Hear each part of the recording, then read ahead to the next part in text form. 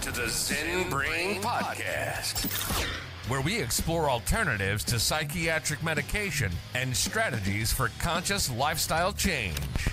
Here's your host and philosophical entertainer, Michael Pierce. Michael Pierce.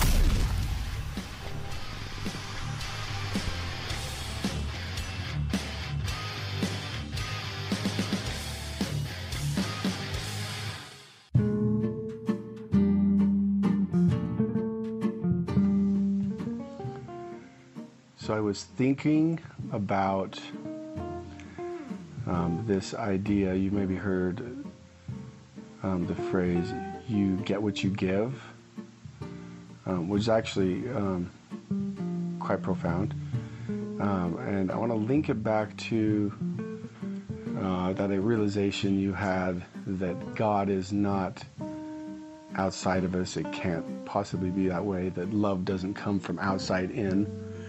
If you're dating somebody, they don't give you the love, which brings me to another insight on the same thing, is you don't necessarily love the person. What you love is the way you experience that person. So the most honest way to say you love somebody realistically is, I love the way I experience you. Because that's still something within you, that experience, the feelings that are part of that.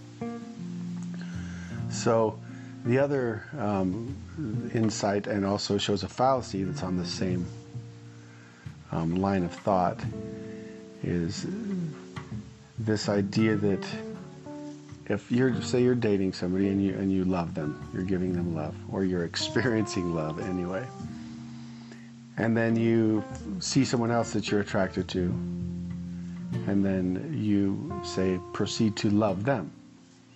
Or maybe another way of saying love is to appreciate the experience that you have with them, or to appreciate how you experience them, or how you feel when you're around them.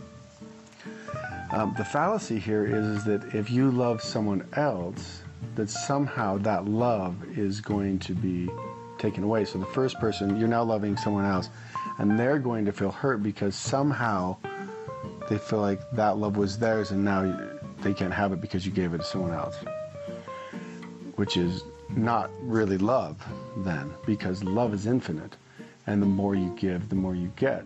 So if you love one person and you give that love and you appreciate the experience you have with them and you give that love to someone else, all it's doing is compounding the love that you experience.